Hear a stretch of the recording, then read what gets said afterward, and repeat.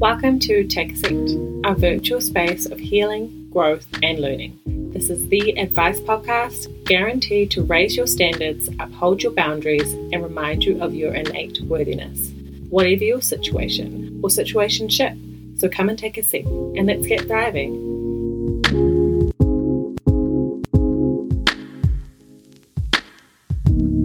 Falafalava, Awhio mai, hello and welcome to Take a Seat. It is so wonderful to be back with you all. This week is Samoan Language Week. Manuia lewai aso o le ngana Samoa. Happy Samoan Language Week. You are with me, Dr. Brittany, aka Brittany Tarsesa, converted codependent and forever healing girly.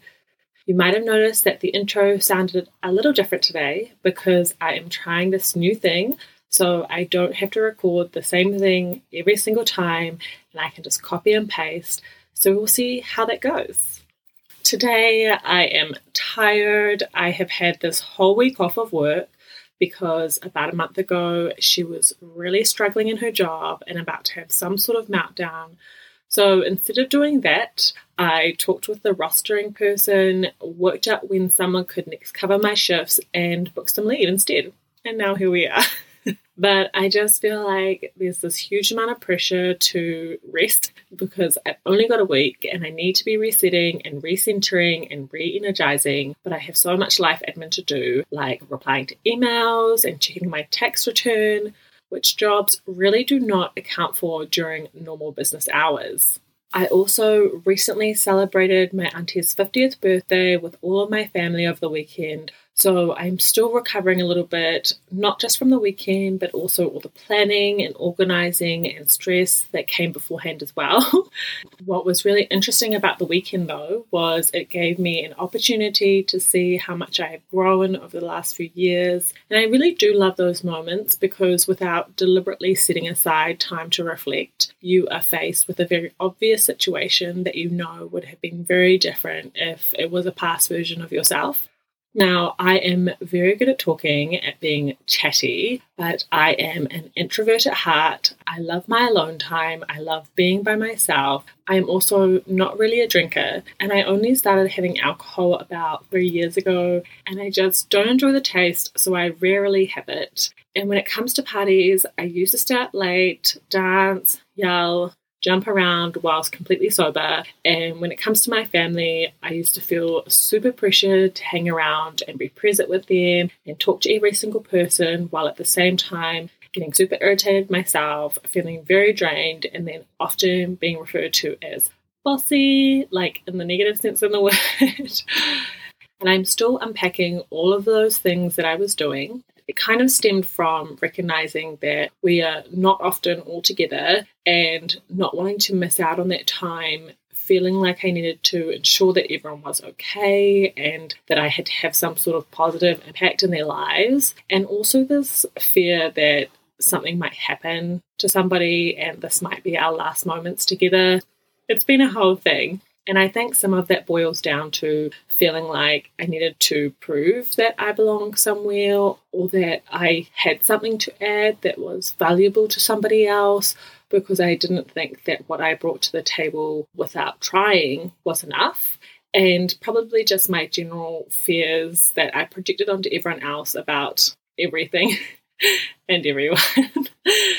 So in terms of the weekend just gone, and specifically the party on Saturday, after all the formalities were completed, the speeches, our siva, the haka, the cake, I went back to my room for like an hour and chilled out in front of the fireplace, which was so beautiful, by the way. Oh my goodness. Then I came back out to see what everyone was up to. I felt tired, didn't really feel like chatting. So then I went back to my room again until it was pack-up time. And it was wonderful. And then when pack-up time came around, I found my mum who said we didn't have to do it until the morning and that she was going to ensure the music was off at 12 a.m. because there were other guests staying at this place and the music was definitely echoing. But I said to myself, cool, it's not my problem. I left everyone to it, went back to my room, and I had a great night. I didn't spend it agonizing over not being around everyone the whole time. I didn't really get FOMO, even though I could hear the music from my room. I didn't feel like I was missing out or that I didn't belong or that I wasn't part of the family. And I was actually good. And I was really surprised by that feeling. And it really made me realize how much work I have been putting into myself and how that is really starting to show, because I was a tired girl. I wanted some time to myself. I wanted to hang out in front of the fire, and I didn't actually really miss out on anything. And I got to see some videos afterwards, and they were great. And I felt like I was there, and it was wonderful. And I think part of that is that I know my value. I know my worthiness. And even when I am feeling really low and I'm spiraling, or if I'm feeling really anxious and I'm overthinking, at my core, I know that I'm worthy. I know that I am loved. I know how wonderful I am, just as I am. I don't have to overreach or overextend or do anything that is out of alignment with who I am to be of value to others. I just have to be myself, and I remain worthy. I am loved, and I remain of value to those around me, just being who I am. And knowing that intimately is huge.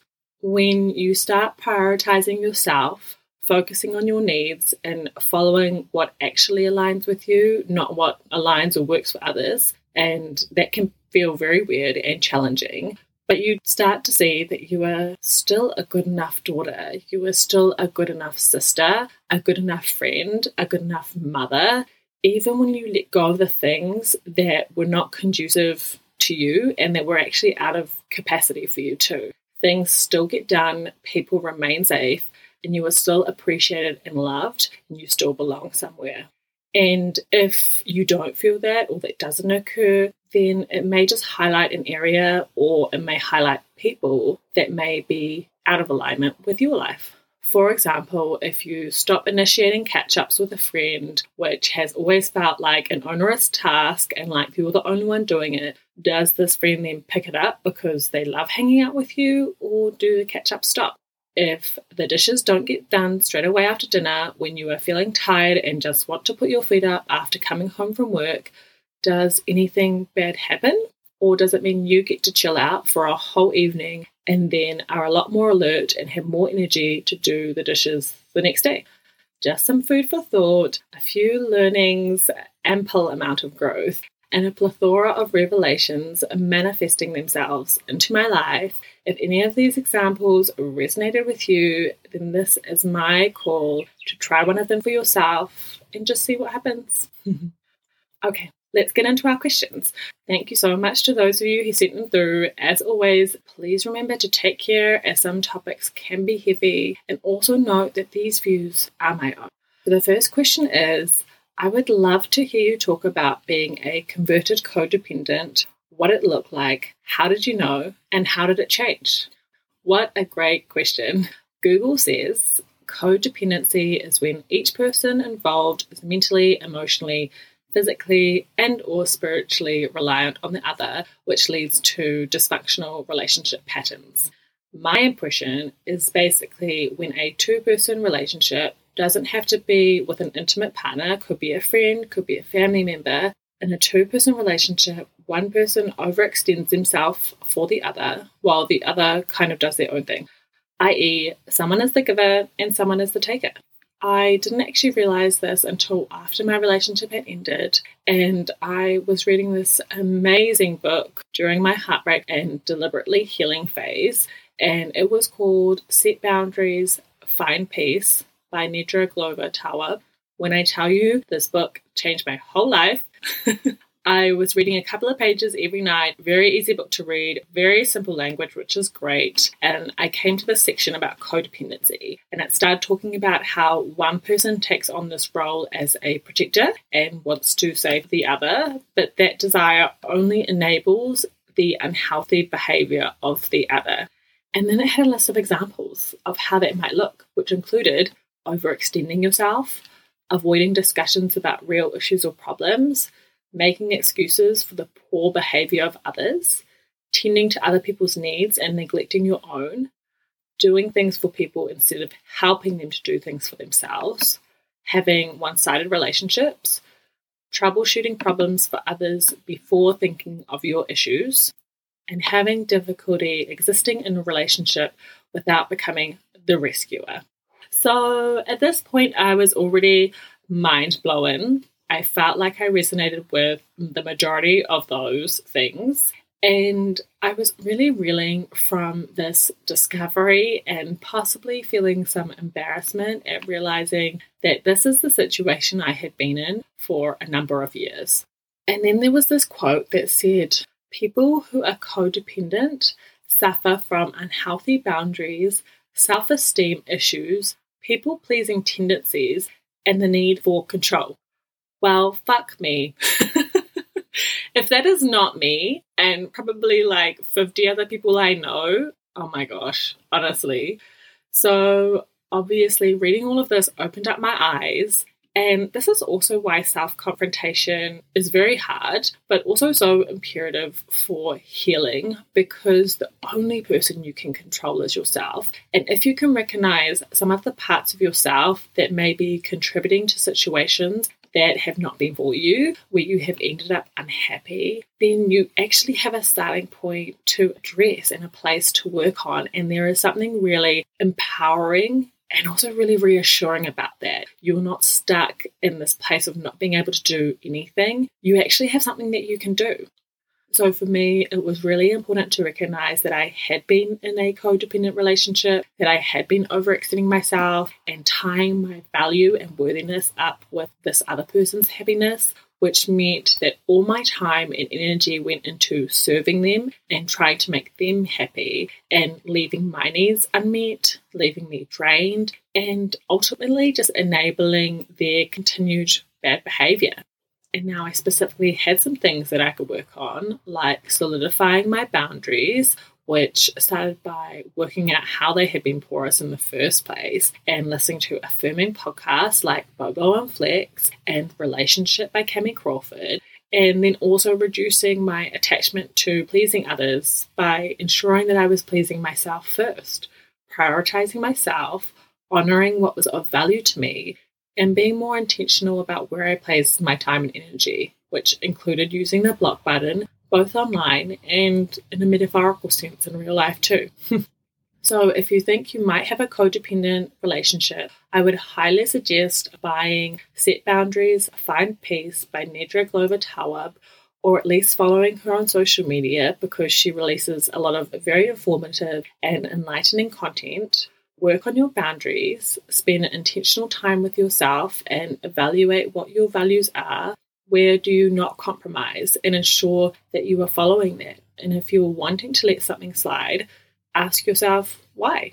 Nurture those friendships that are your reminders about your worthiness and about why you uphold those boundaries in the first place. Listen to podcasts like Bobo and Flex, like Relationship by Cami Crawford, and if it is within your means, seek more external and specific support through a therapist to affirm and remind you of your value and majesty as the transcendent, celestial, magical being that you are. The second question today is kind of on topic. Basically, someone asked me to go through what therapists are, the different types, and how to find one. I definitely recognize that therapists are not accessible to everyone. They can be really expensive, they can have no availability, and the reality is they are doing you a service. So it can take some time to find someone who is actually the right fit for you, and knowing if they're going to be the right fit does mean you have to put some investment into them first to work that out in the first place. So there are definitely some challenges, but at the end of the day, they come with more knowledge. They should provide a safe, supportive, unbiased, independent space to be able to open up, to share, and to give you some other insights into yourself that you may not have thought about. So in New Zealand, every workplace has an EAP scheme which entitles you to, I think, 6 free therapy sessions.